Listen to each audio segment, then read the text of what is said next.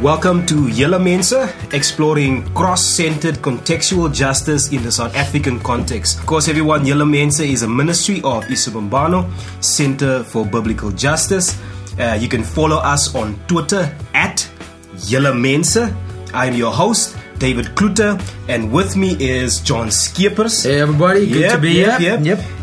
Guys, today we're going to be talking about decolonization. Whoa. Decolonization. Whoa. We're going to discuss what it is. Why is it such a big issue?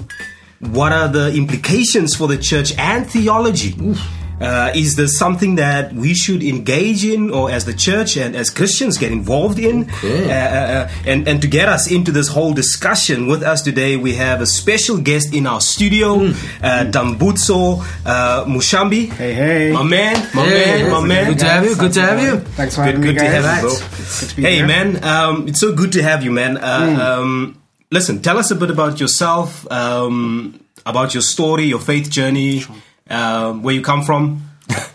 So I'm from Zimbabwe, born and raised there, but been living in Cape Town basically since about 2001. So I've been here for a while now. So this is now home. I've lived here like half my life now. So Cape Town is now home for me. Married. You know, you're still not a Cape Townian, right? I'm not a Cape Townian yet. I know. I'm still a visitor. I'm still a visitor. I just want to clarify this thing. Listen, I'm colored and I don't own that. I'm not Capetonian. I love here. I live here, I love here. but I'm not a Cape Townian. I just want We have everyone one to be Capetonian. You have to be born, stay. Still a visitor. Yeah, still a visitor.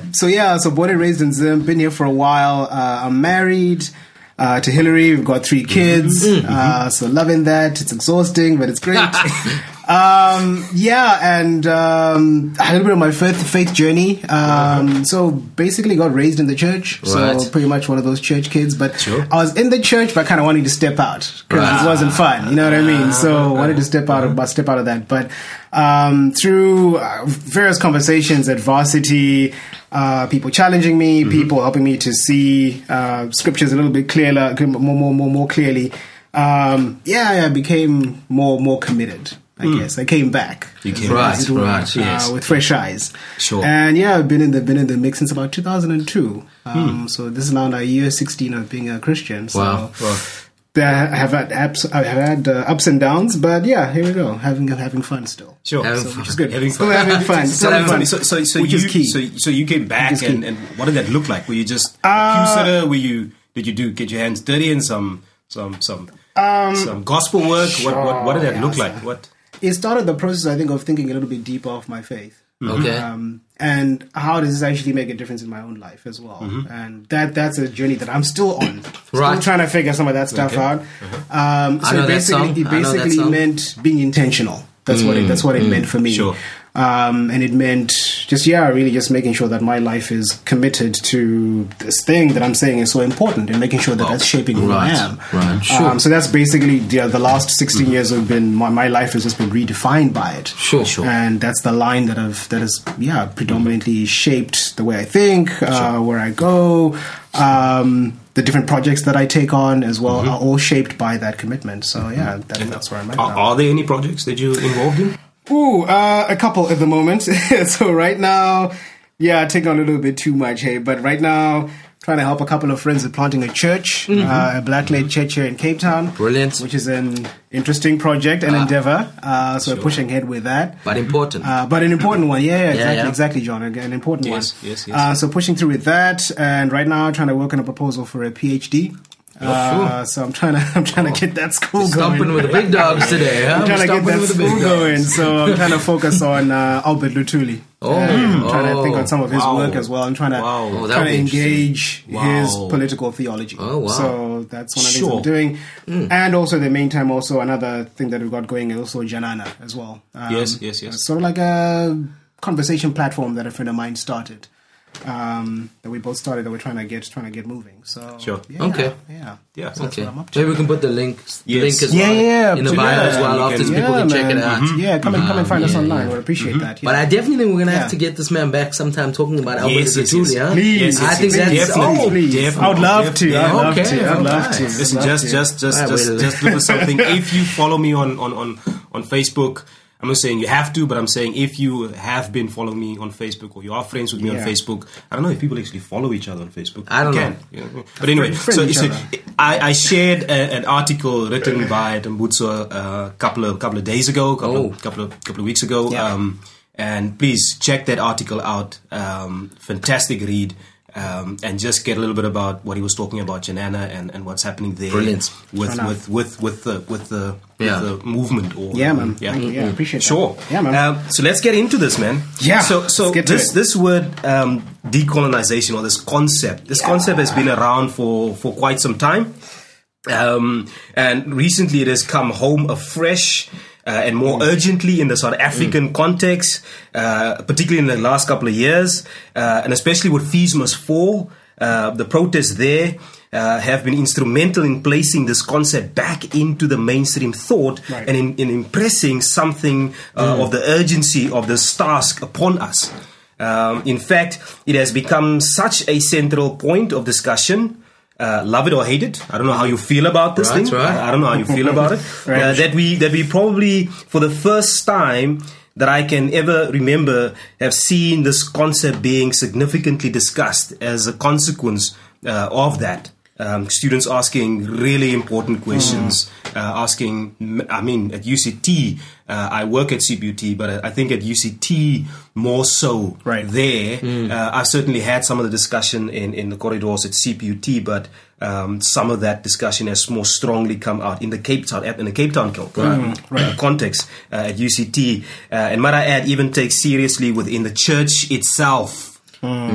Within the church. I think for me, that's the big thing that's standing out is like that it's actually been discussed in the church. I feel like it's been discussed in the universities for a while, but that's the first thing. But like now we're talking about it in the church, and I mean, I'm getting on a bit, you know. I've been around a while, and I've never seen this discussion happening.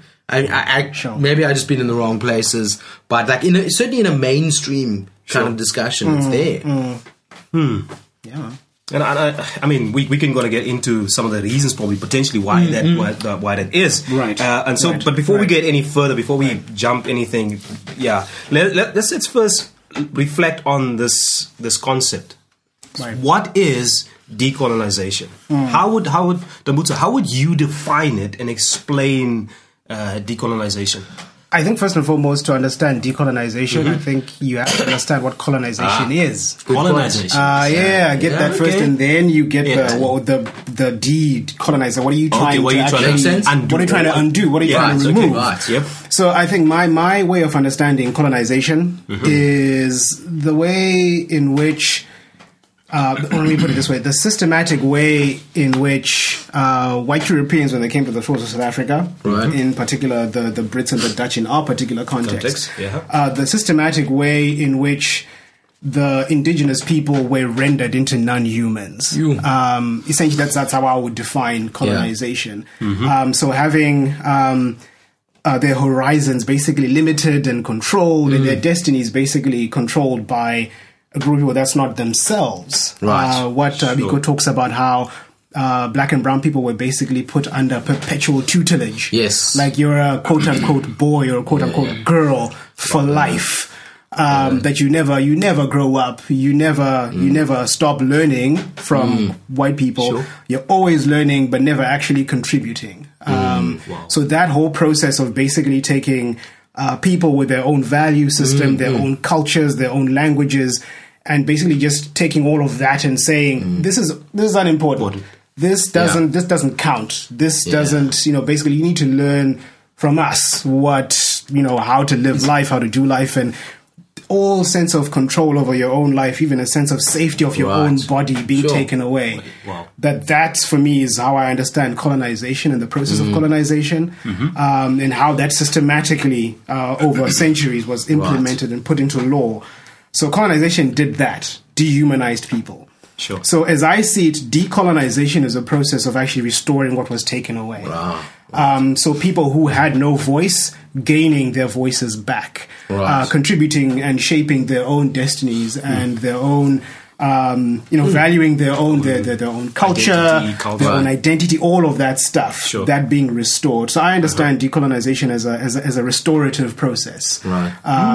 So yeah, you're trying to basically give back, or basically people take back what was taken from them. So that's how I understand decolonization. I love that. I love that expression, sort of a restorative process. Yeah. Because many people think it's an undoing. It's a going back to the Stone Age in terms of Africa, right? Instead of a restoring. Yeah.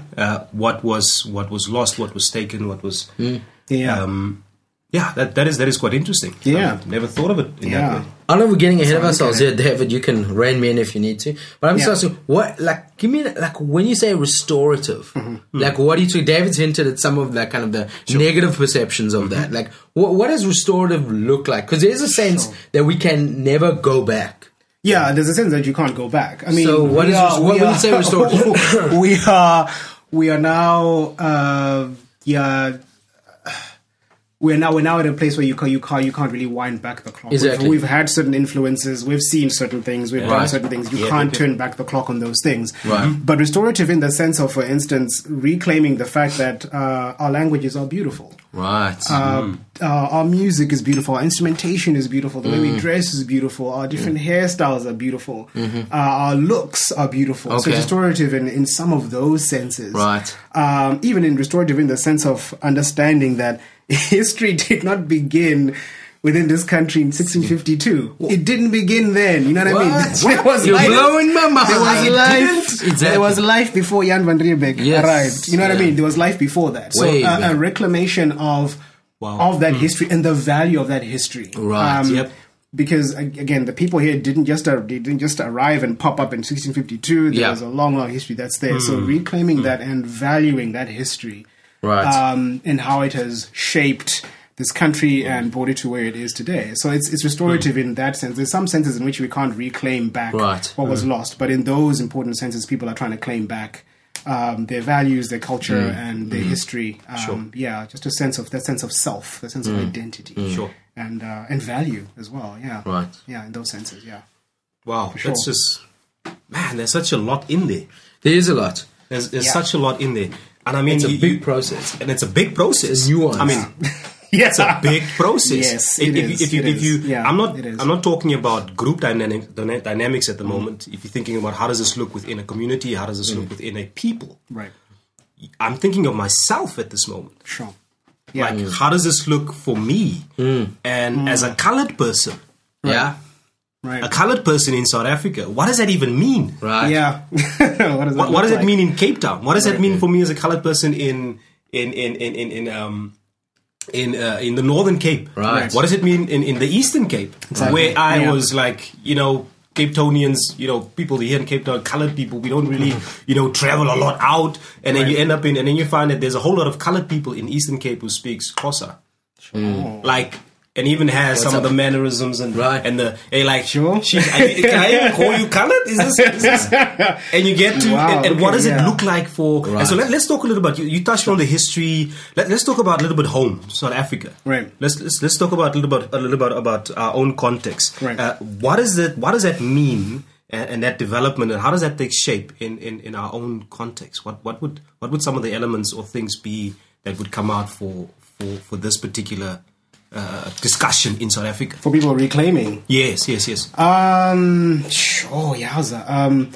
One of my one of my friends from like way back when. One of the things that he's doing right now that he's trying to pick up on is he, for example, is going around to like the elders, like the old people, the old folk, and he is trying to draw from them like ancient wisdom, right? But also he's focusing particularly with regards to music.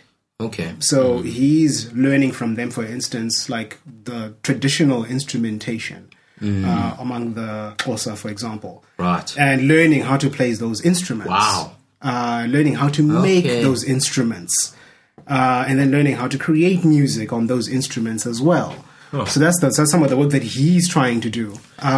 It's interesting. Can I just? Just like, interesting. There is that that as part of that process, and I'm sure he's thought about this, and it's going to be interesting thing is convincing people, and probably even closer people, that music is of value. Right.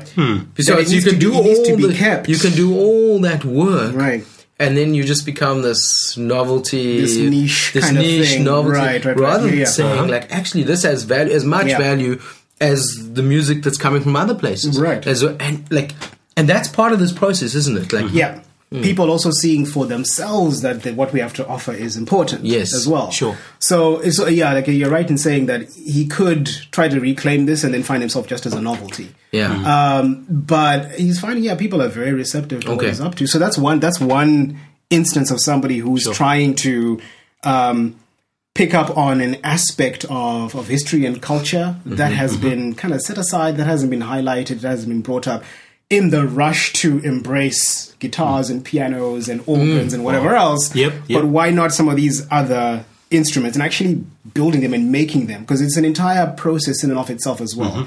It's not just the process of, again, that you go to a store and you buy something that's already pre-made.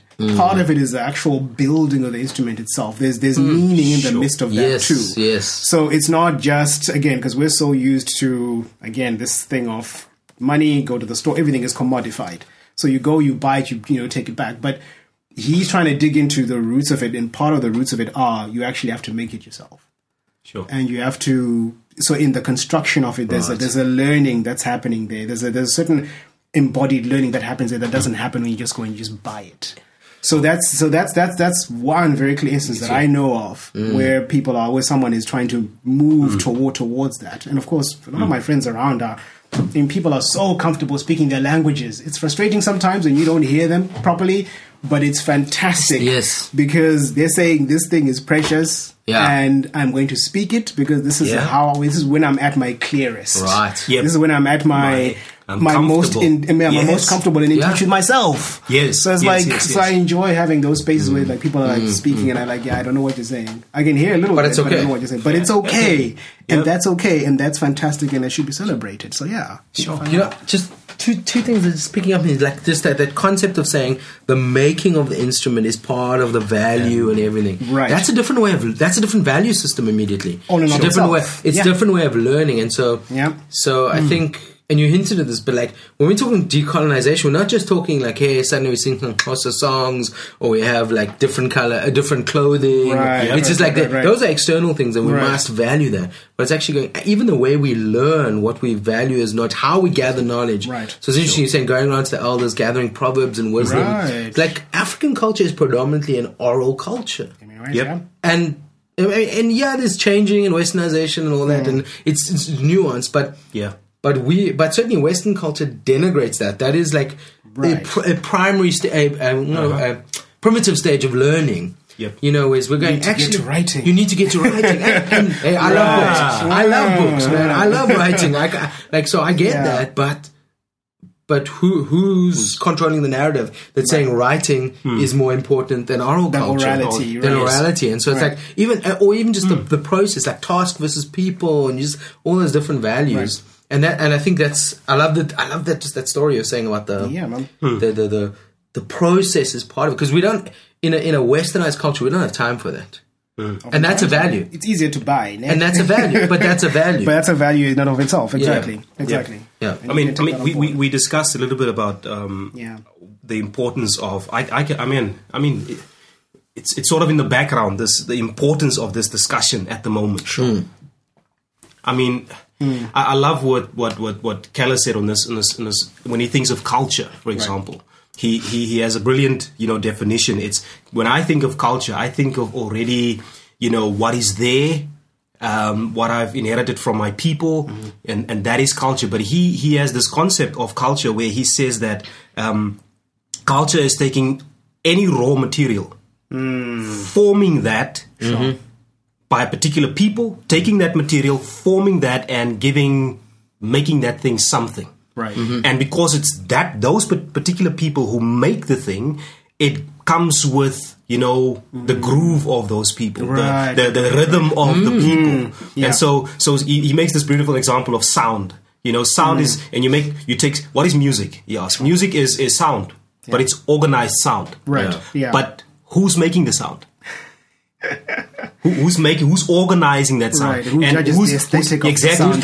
Yes. And the people who give that, that flavor and so thinking about, if you think of culture in that framework, what would it look like in a South African? I mean, you mentioned one of those things where this guy is saying, it's about the making of the instruments. And when we make it and when we play the instrument, sure, there's an African rhythm, there's an African groove that comes with that. Right.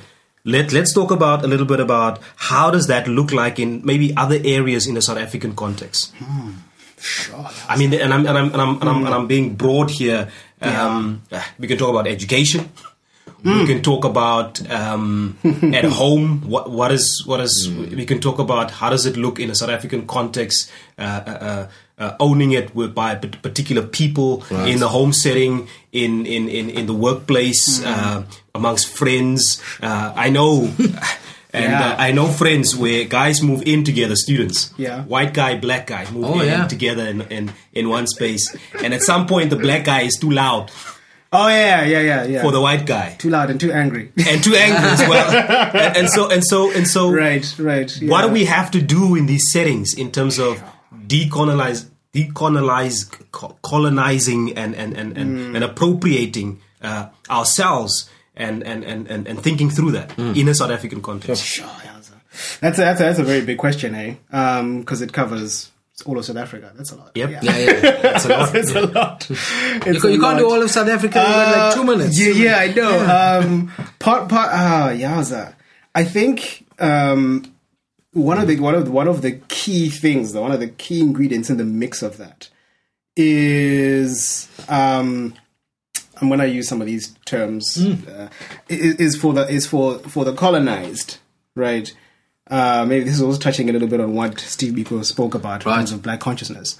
Is for the colonized to get to a place of recognizing and reasserting their own sense of value first. Because there's that aspect of things. Because without that, you're coming to the conversation not necessarily being an equal partner. Right. You're coming into the conversation.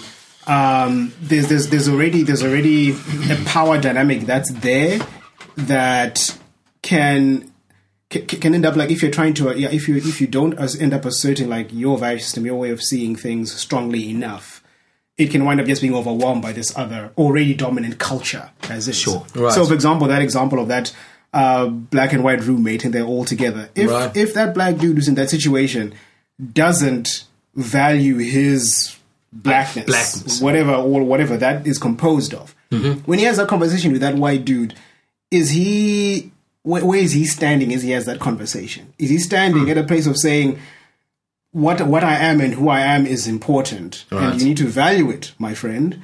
Or is he coming from a position of saying, or in and of himself already, there's that inherent sense of inferiority, of like maybe your way is right. Maybe I am being too loud. Uncivilized. Maybe I am too loud. Maybe I am too whatever. Yeah. And I'm now going to try to conform myself to look like you. Wow.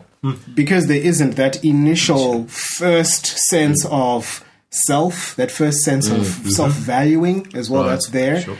That is so it's not going to be a dialogue amongst equals. So there has to be that's one of the first things I think that has to happen. And then in the midst of that, then I think begins the negotiating now. Right. Of like, okay, so when you say I'm loud, what do you mean? Who's setting the decibel level? Who's setting the decibel? Who's setting the decibel level? Exactly. Okay. Who's setting the decibel level? And you're coming to the conversation with it, like, let's talk about this as equals, and maybe let's arrive at the conclusion potentially that maybe you are the one whose ears are they're not quite right. Yes. That's also a viable conclusion that we can arrive at. Yeah. Yep. So it's not a foregone conclusion that I have to be the one who has to change.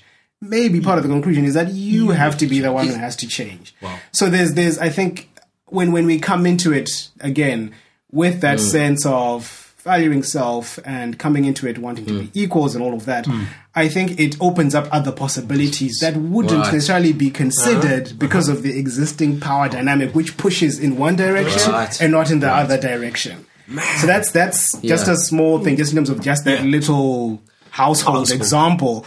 But then we can always extrapolate and try to take it to a bigger stage. I think it's a great example because I think. Sorry, you. No, go for it. Because I think there's a sense, obviously, like as sitting as a white guy, I think there's a reality that we've hinted, we've spoken this on Yellow Mensa before. The whole idea is there's a dominant narrative. There's a normative narrative that is white-centric. Right. Yep. And so I think for the white guy in this situation and, in the whole of South Africa, it's learning to actually to recognize that narrative, that normative narrative is actually, it's a contextual narrative. It's a narrative that is one side of a story.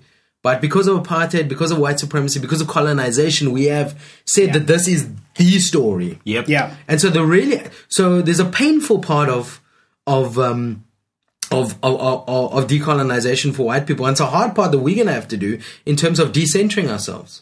Because we've been taught we're the center. We've been taught we're superior. It's like, we never did a class, but we didn't need to. It was the air we breathed. It's the water. It's everything. Yeah. It was there. We were taught that. And so decolonize, and that's why I think this thing can be very threatening to white people sometimes. Yeah. Because what we've always been taught is we're saying, no, you need to recognize there's another story that's equally valid.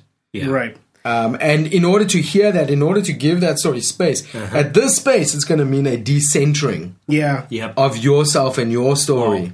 Because the narrative is so skewed at the moment. Wow.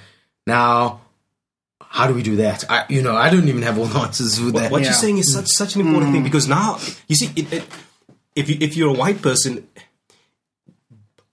students asking the statue of Cecil being removed, who's at the center of varsity, overlooking the land that he's been conquering or potentially looking to. I'm not mistaken, he had his hand, on his head.